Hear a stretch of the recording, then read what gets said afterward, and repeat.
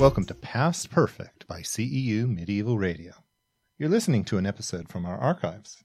For more recent episodes, head to podcast.ceu.edu. And if you want to keep up with the latest news about us, follow us on Facebook at CEU Medieval Radio, or visit our website at medievalradio.org. Thanks. This is Past Perfect, CEU Medieval Radio's program on medieval and early modern history and culture, in association with Civil Radio, FM 98.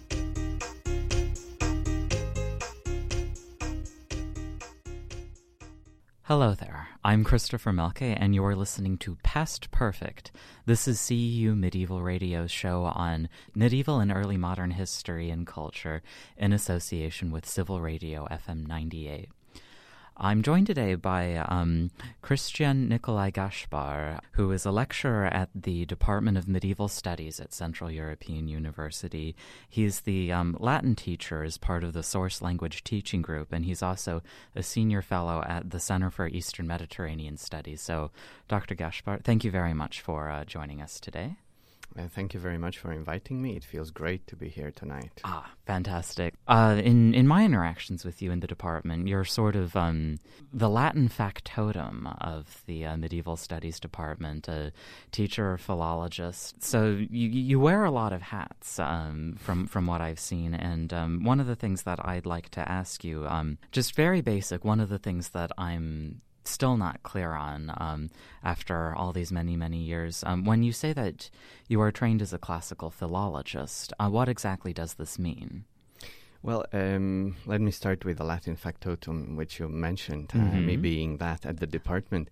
This is a reflection of the sad fact that we Latinists and classical philologists are a rare, endangered breed, and hopefully one that will survive for at least a couple of decades, if not more. I was trained as a classical philologist in Romania in the early 90s in the strictest tradition of classical philology, that is a type of knowledge that limits itself in time and in space to a couple of hundreds of years in Rome and in Greece. And it deals with the language and the culture of these spaces, almost ignoring what came after them. Although nowadays the situation has changed a lot and people are more open ever since the discovery of Late Antiquity as a legitimate territory for scientific investigation. But my training was rather old-fashioned in this way. I was trained to become a classical philologist, that is somebody who reads text in Latin and in Greek and does not go beyond the mid-3rd century, let's say.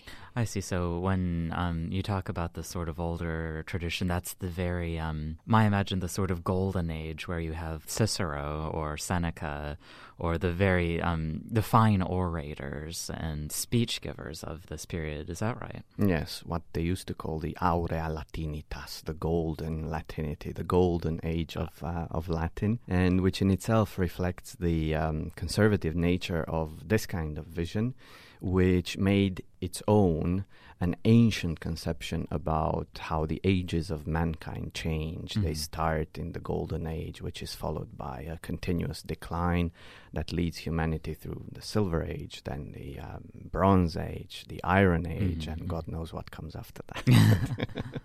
Plastic age we're in now, I guess. Yes. It's just interesting. I mean, this period for me is, I think, really fascinating because it's something that has such a resonance where I talk to, you know, my grandmother who learned Latin back in Utah and fellow students from other places learning Latin. And one of the first things that they say is, Gaul is divided into 3 parts. In Latin, of course. I can't remember it off the top of my head. Yes, it's the beginning of Caesar's Commentari de Bello Gallico. Right. The relationship between this sort of period of antiquity and the Middle Ages is something that I find is very fascinating. We've had a few guests here talk about, you know, this sort of very, very long period of history where there's a lot of interaction and a lot of attempts to recall this earlier sort of history with varying degrees of success, I would say. You mentioned this decline. that is perceived as, gold to silver to bronze. Is that a modern construction, or is it something that people living in the sort of late antique, early medieval period were aware of or cognizant of? Well, it's an ancient construct, an ancient ideological construct, one that for many centuries was taken over by modern scholarship and perpetuated in that way. One of the first things which I learned when I came to Budapest to study at the Medieval Studies Department in 1997 was that the really exciting things started exactly at the point where I had been told that everything entered the Iron Age and there was nothing important to be found there but decline. One of the most exciting developments of the last decades was exactly the reaction in terms of scholarship against this paradigm of decline. And nowadays, using the term declines is no longer fashionable. We all speak of the change and transformation of the Roman world, for instance. Although recently there's been a backlash against this as well, and people started speaking again about decline. But as I said, one of the things which I learned here in Budapest at the Department of Medieval Studies is that there was a lot after what I had been taught that was the end of Western civilization, to say like this. And perhaps the most interesting thing, the most valid argument for those who claim that the really interesting things started happening after the fall of the Roman Empire and the decline of the classical world is that many of the changes which resulted in situations with which we are still trying to cope today originate exactly in late antiquity and in the early Middle Ages, where some of the choices with which we still have to live today were made by people who lived in those days and who had some sort of power and some sort of influence. And that is really something we can connect to in terms of learning history as the mistress of life and the art of living today. That's perhaps studying late antiquity and the early Middle Ages is something that helps us understand many of the things with which we still have to live today and which we still have to sort out nowadays. And I think that this period of decline with the necessary quotation marks is really fascinating because a lot of the interviewers have mentioned in the past is the fact that it's not like everyone woke up one day and said, "Oh, we are now in a period of decline," or "Oh, this is now the early Middle Ages," or "Oh, this is now the Renaissance. Hooray for us!" And so that for me, with teaching the introduction to the Middle Ages class, one of the things that we kept talking about was how where and when survival happens, how, in this period of supposed decline, you still have, again, with Latin, there's a lot of epigraphic evidence. It's not as much as it was in the preceding centuries, but you still have, I, citizen so-and-so, because I'm such an awesome dude, decide to donate, a nice gymnasium for a bunch of naked people to exercise because I'm awesome. Well, this kind of dedication that you're talking about stops very early, but it's true that you can see either decline or change and exciting transformation, depending very much on the lenses you put on when you look at things. Okay. And this is something that characterizes studies into late antiquity nowadays. Because if you have read a lot of Peter Brown and were fascinated by his books, as very few people chose not to be or couldn't be, you discover that in the eastern part of the Roman Empire, in the centuries that followed the fall of Rome, there still is a very exciting, very effervescent cultural and spiritual development. And he chose to focus on this rather than what happened in the western part of the empire with the barbarian invasions, with the collapse of the imperial authority. And of course, having made this choice, the world of late antiquity that he described, focus on the eastern part of the Roman Empire, is not one of decay and decline, but one of very exciting and very innovative change and transformation. The recent reaction to this, led by some people such as archeologists and Marxist historians, and here I could mention Brian Ward Perkins and others emphasize the fact that if you choose not to look at the spiritual development and at the spiritual universe in which late antique people, some of them, chose to live, but look at very down-to-earth things, such as plumbing systems, the manufacture of earthware that was used for domestic purposes, the height and the size of domestic bovines, and the public sewage systems. And if you look at what happened to these factors in Western Europe, you can clearly see that everything went to hell after the collapse of the imperial authority, which is also valid for what happened to the educational system, which until then had been based in cities, which would finance public schools through local councils and all that. So it depends very much on where you look at it, from which direction you look at it. And from my own experience, archaeological evidence is something that how to interpret that is... You have to be really, really careful cherry-picking your data, because one of the... in terms of infrastructure, I can definitely see the point that, toilets aren't working as well as they used to. But at the same time... If they exist. If they exist. At the same time, though, there's also a lot of other interesting trends that show continuity of certain things as compared to others. I mean, Michael McCormick, for instance, has really rewritten the economic history of the Mediterranean from the years 500 to 700, where he shows that it was changing, but that it wasn't necessarily collapsing like a souffle. That systems were changing, that, you don't have the sort of big scale, nice, perfect, pretty white marble buildings, but you do have people hanging out and setting up stalls on the side of a city wall, or making use of available space on a smaller scale, but things are still being used and reused, I would even say.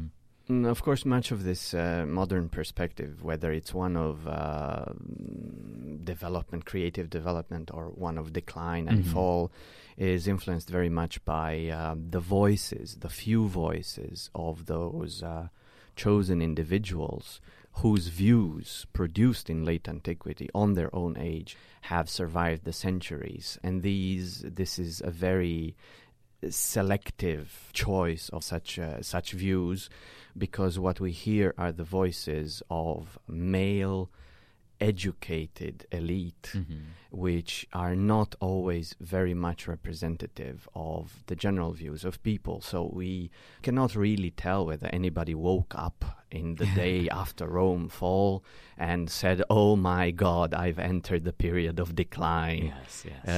What we hear are disputes between educated males in positions of power who have their own ideologies and their own ideological axe to grind.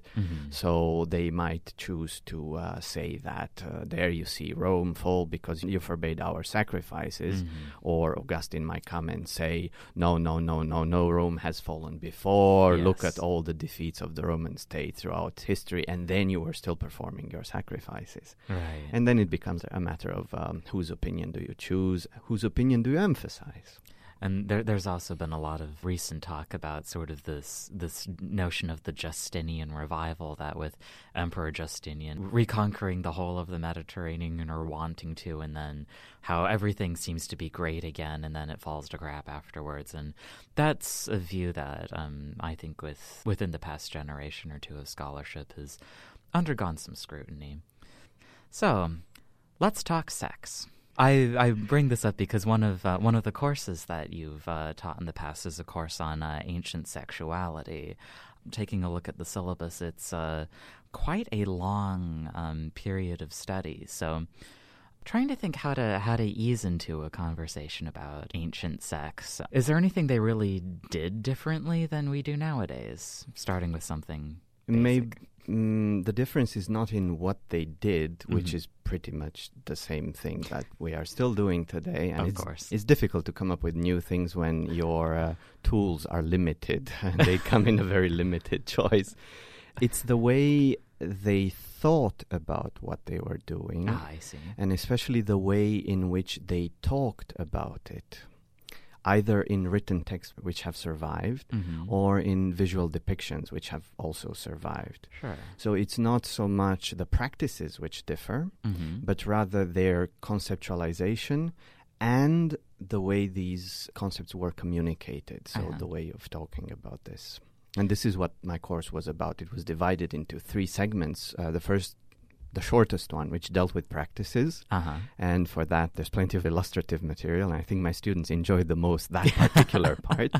But then came the other 2 parts, the more serious ones, the ones on the intellectual conceptualization of sex and sexuality and gender in its relation with sexuality. And then, of course, the way people talked about it and the way people didn't talk about it, because this changes in time. Certain topics become taboo in certain milieus, and some of those taboos we have inherited and kept for centuries.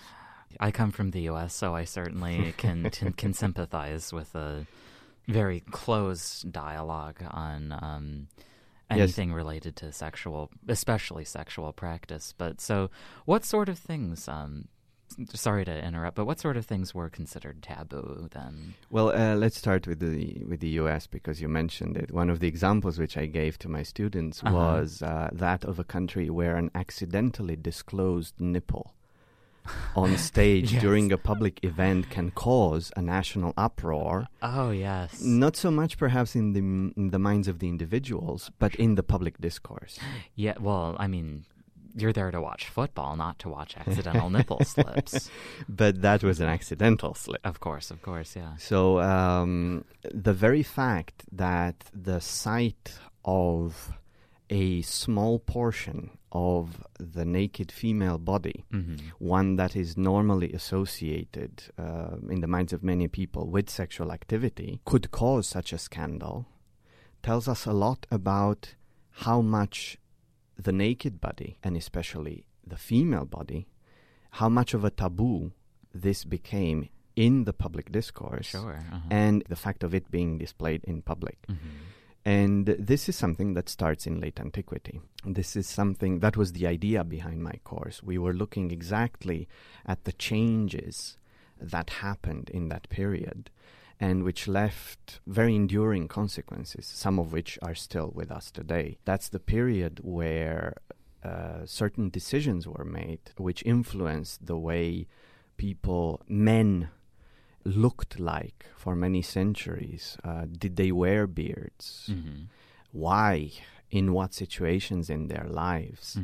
Was the naked human body something you should display openly in public?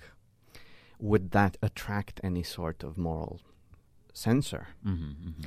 And this all has to do with the advent of a series of very ascetically minded movements in late antiquity.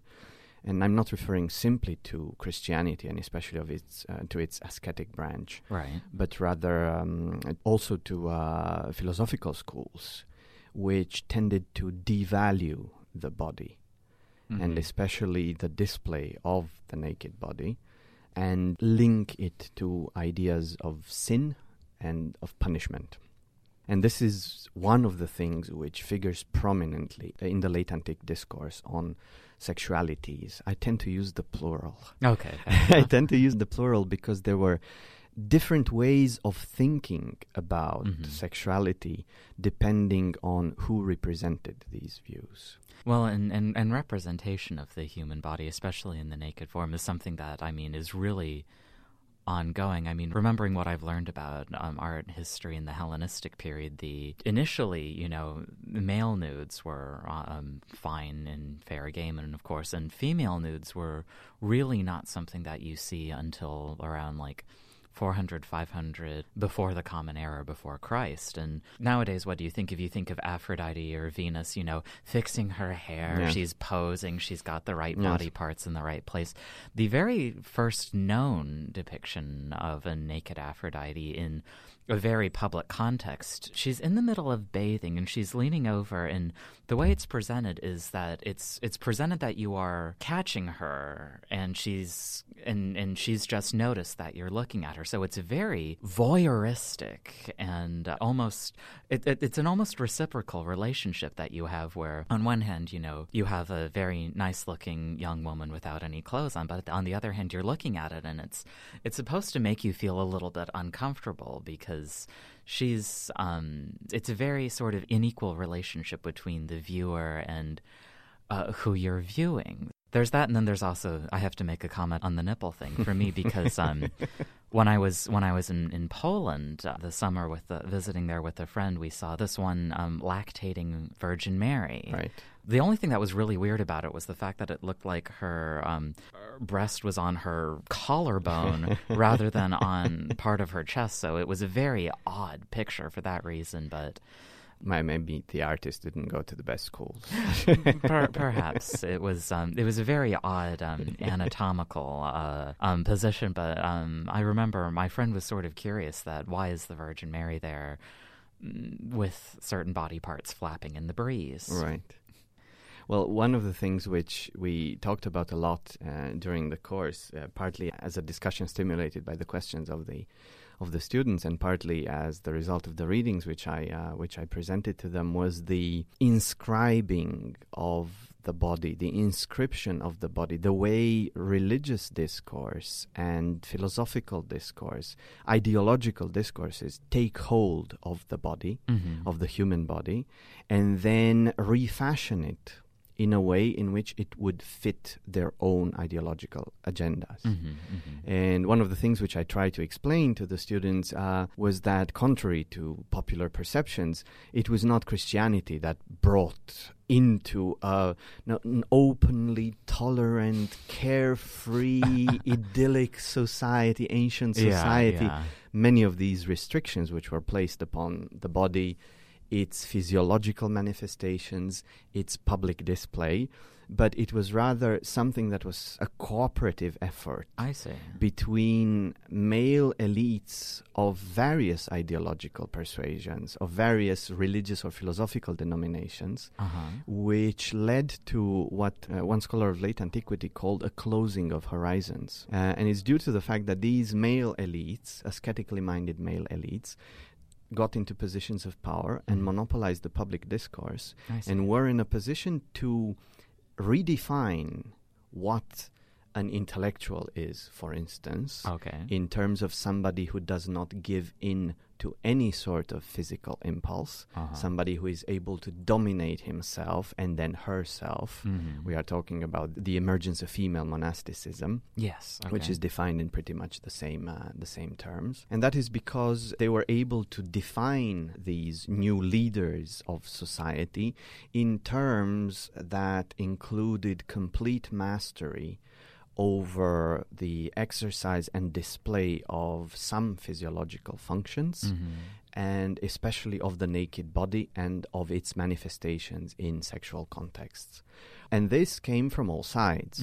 If you look at the way Mani and his disciples, the Manichaeans, looked upon the body as this prison from which the particles of divine light should be helped to escape and return back. If you look at the beginning of the life of Plotinus, written by one of his disciples, Porphyry, which starts with the words, Plotinus, the philosopher living in our times, was ashamed that he had to live in a body, so much so that he forbade any artistic representation of this transient body to be made. You realize that these conceptions are not that different from the conceptions of the monastic fathers of Egypt, for instance, for whom the body became a burden one had to escape eventually. There's a very nice anecdote from the Apophthegmata Patrum which speaks about the mother of one of these ascetic fathers visiting him, and they had to cross the river Nile, and he had to get into contact with her body, the clothed body, not the naked body, and she was his mother. Yet he first wrapped up his hands completely and then took her over the river, held her. Of course, the woman was very much perplexed by this and asked him, but why would you do such a thing? And he said, well, after all, you are a woman. So this is the kind of the world in which these new concepts were forged. They use some of the old materials. The equation between the body and a grave for the soul goes back at least as far as Plato. So it comes from classical times. But they developed and they hardened in late antiquity into ways of seeing the world and of inscribing the human body, which are still very influential today. Definitely. I have to ask this before we stop for the break. What about prostitutes? It depends on what kind of prostitutes and where. Okay, in what context. Fair enough. Let's start with the example I'm familiar with most in my research. Brothels. In the Middle Ages, larger cities had, municipally sponsored locations. Is this something that also was the case in classical and late antique period? Yes, for late antiquity, we know that they existed.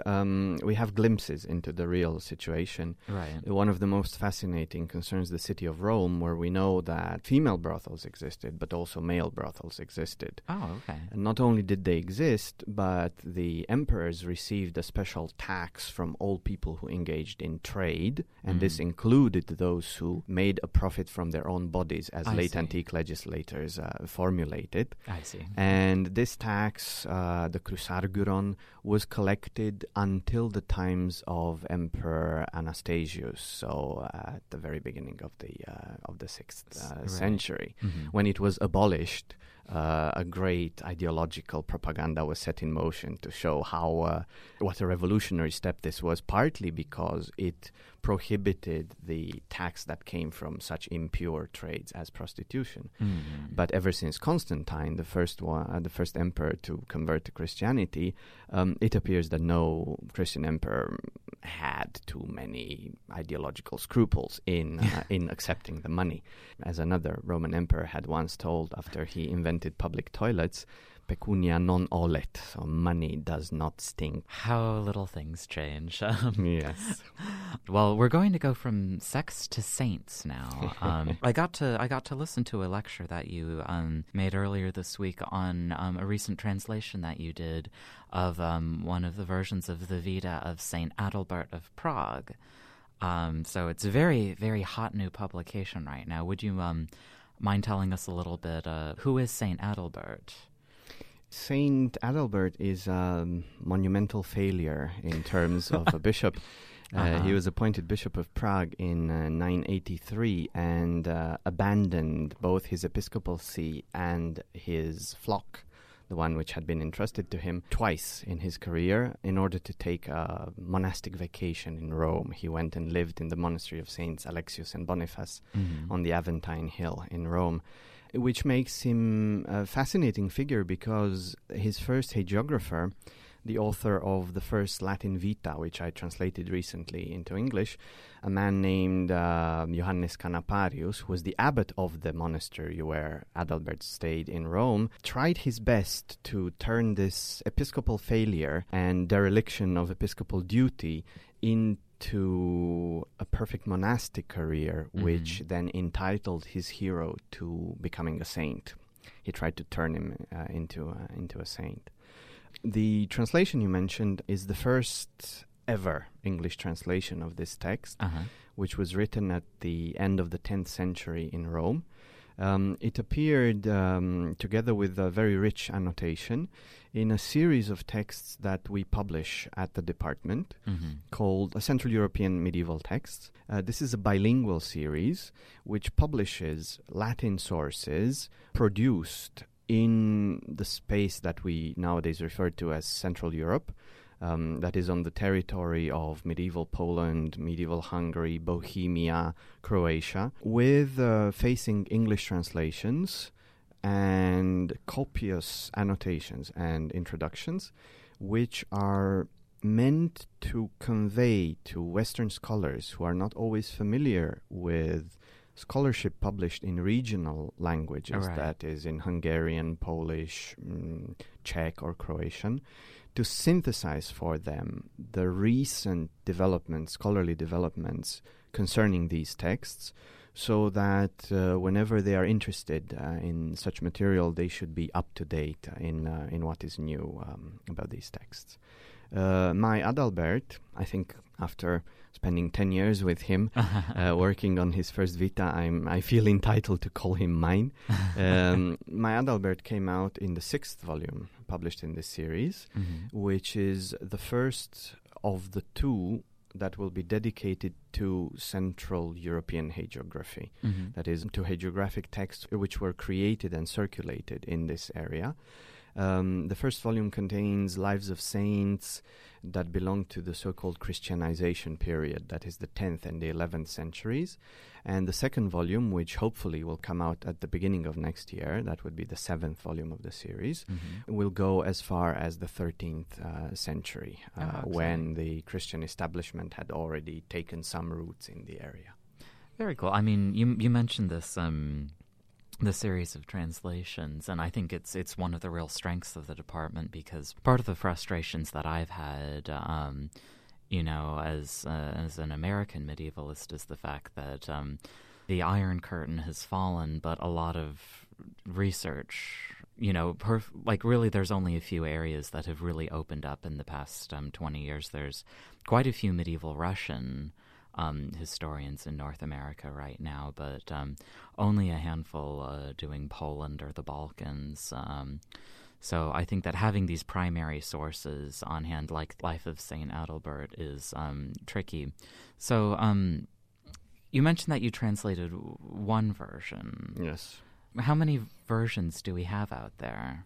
Well, according to the version of scholarship which I follow on this issue, the original, which was produced at the end of the 10th century, was lost. What we have today are 3 different reworkings of that lost original, made at 3 different times, but within 100 years of the production of the original, let's put it like this, in 3 different environments and reflecting 3 very different agendas. The one I translated for this volume is the so-called Ottonian or imperial redaction of the Life of Adalbert, which was probably commissioned by Emperor Otto III or by someone in his entourage, and reflects very much the views of the imperial court or of someone who was familiar with such views and did their best to flatter the ruling emperor. Almost every single mention of his name in the Vita is accompanied by lavish praise. This was then edited out of the other 2 versions, which were produced after his death, when flattering Otto III was no longer something on which people could gain any points. Right. This is the version which was published in this volume. I am also planning to translate the other 2 versions. They were produced and circulated mainly in Italy, partly because of a spectacular discovery which a few years ago led to the re-emergence or the recovery of what is now the oldest preserved manuscript of one of the versions of the Life, produced in Rome. The one which was included in the collection of lives of saints that was used for liturgical purposes at the Roman monastery of Santa Cecilia in Trastevere. That is the legendarium of that monastery. A manuscript that can be securely dated to 1060, 1070, and which had been lost since the beginning of the 16th century, when 3 copies of it were made, but resurfaced a couple of years ago in South Africa, in Cape Town, in the manuscript collection of the local branch of the National Library of South Africa. No kidding. It got there as part of a private collection of a very enterprising Victorian gentleman who was at some point governor of South Africa and who had been gathering all kinds of interesting manuscripts. I bet. So I'm planning to translate the Italian versions as well as the later hagiographic material on Saint Adalbert. These will be accompanied, hopefully, by a monograph on the hagiography of Saint Adalbert, which I hope to publish in the coming years. Well, I just think it's funny that, for even a figure as well known as a local saint, that there are all these different translations with all these different purposes out there. But I guess, part of dealing with the primary source material in the Middle Ages is that, you always have to be aware not only of who the audience was, but also who the author was and why they were doing what they were doing. So I also have to ask, why is Adalbert a saint? The short answer would be because he died a martyr's death. He tried to spread the Christian faith among the Prussians, who were still pagan at the time, and they were not very much impressed by his arguments, and as a result, on the 23rd of April 997, he had his head chopped off and he was pierced several times by a lance. The longer version of the answer would include the active interest of the Polish Duke Bolesław Chrobry, who was in search for a patron saint for his emerging state. Right. And having Adalbert killed very close to the territories under his control gave him a unique opportunity to send messengers and buy back the relics, which were then located in Gniezno, in the center of his dukedom, in a cathedral and in a chapel built especially for the purpose. The story continues with the dissatisfaction of the Bohemians back in Prague, who had chased away Adalbert, but who were aware of the way his cult spread, and who took back the relics in 1039 after a Bohemian army led by Duke Bretislav sacked Gniezno and that part of Poland.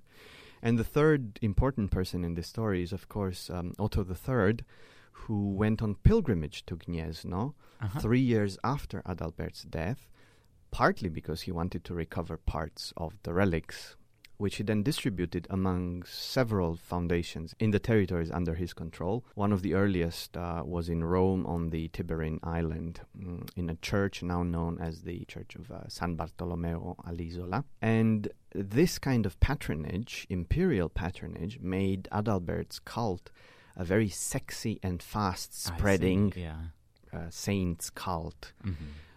But as all things which are linked to prominent people in a position of power, it decayed as soon as the imperial patron disappeared after the death of Otto III in 1002. Right. For a while, it still showed some signs of vitality, but by the end of the 11th century, I would say, there was very little in terms of the cult of Adalbert, at least in Western Europe. It achieved an amazing flourishing in Central Eastern Europe, basically. And to this day, Adalbert is one of the most venerated saints in the area. He's the patron saint of the Czech Republic and of Poland. He has a long tradition of being worshipped in Hungary. So he was in 1997, when 1,000 years since his martyrdom were celebrated, he was named as the patron saint of the Visegrad countries, and he was promoted by various people as a possible patron saint of various mechanisms of European integration. So he was a very trendy saint then, as he had been at the end of the 10th century and the beginning of the 11th century. How very funny. Well, I guess the thing that always impresses me, one, doing the show, and two, talking about the Middle Ages in public discourse, is that it's stuff that people still find important today that I think just really amazes me. This is even more amazing if you come to think that we are talking about a bishop who twice abandoned his job to the deep displeasure, I have to say this, of his superiors at the time. The Archbishop of Mainz, who was his boss, and who twice convinced two different popes to hold special synods in Rome, where Adalbert was ordered to go back to Prague. So this spectacular failure of a bishop still managed to become a pretty popular saint, I would say. had almost more success in death than he did in life. Absolutely. So we've had a very wide range of topics that we've talked about today, from late antique to sex to Saint Adalbert. So since you said you spent the past 10 years working on this translation of his vita, so I have to ask, in terms of your own research interest, what do you plan on pursuing next, if you don't mind me asking? I certainly don't mind. I think if I can say so, the wide spectrum of discussions tonight reflects very much the way the Department of Medieval Studies works. It is a space where I felt encouraged and where I found the means and the colleagues disposed to share their knowledge with me to cover many of these areas. And what is most important, the freedom to move between these areas at the same time while teaching Latin on various levels and all that. As for the future, I think for at least a couple of years I will continue my matrimony with Adalbert of Prague. But at the same time, I am investigating other topics. One of the directions into which I will move is bilingualism and its facets, various facets in late antiquity and the early Middle Ages, as well as the phenomenon of translation of hagiographic literature and other types of texts from Greek into Latin, the linguistic translation, that is the transposition from one language to the other, but also the type of cultural translation that accompanied it when texts which had been produced in the context of the Eastern Roman Empire moved into a completely different environment at different times into what we refer to as the Western Middle Ages. And of course, I plan to come back and to sex and teach some more on that in the coming years. Very, very exciting stuff. And unfortunately, on that note, we will have to end today's broadcast. But Dr. Gaşpar, thank you so much for joining us today. It's really been an absolute pleasure having you here. The pleasure was all mine, and I'm glad that I'm glad and grateful at the same time that I was given the opportunity to share these thoughts with the audience of our medieval radio. Thank you for the invitation. Not a problem at all. And for the listeners at home, be sure to tune in on our website at www.medievalstudies.ceu.hu/radio. Please be sure to send us an email at medievalradio@ceu.hu and like us on Facebook as well. Thank you so much for listening. Goodbye.